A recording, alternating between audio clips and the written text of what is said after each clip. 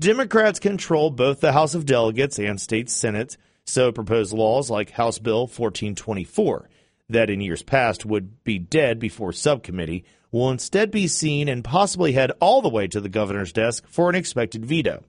Youngkin has not traditionally backed gun control measures and says Virginia already has tough gun laws. Senior Vice President for Gun Owners of America, Eric Pratt, spoke at the Virginia Citizens Defense League Lobby Day in Richmond last week about the Second Amendment. It doesn't say that you can have a background check or a waiting period.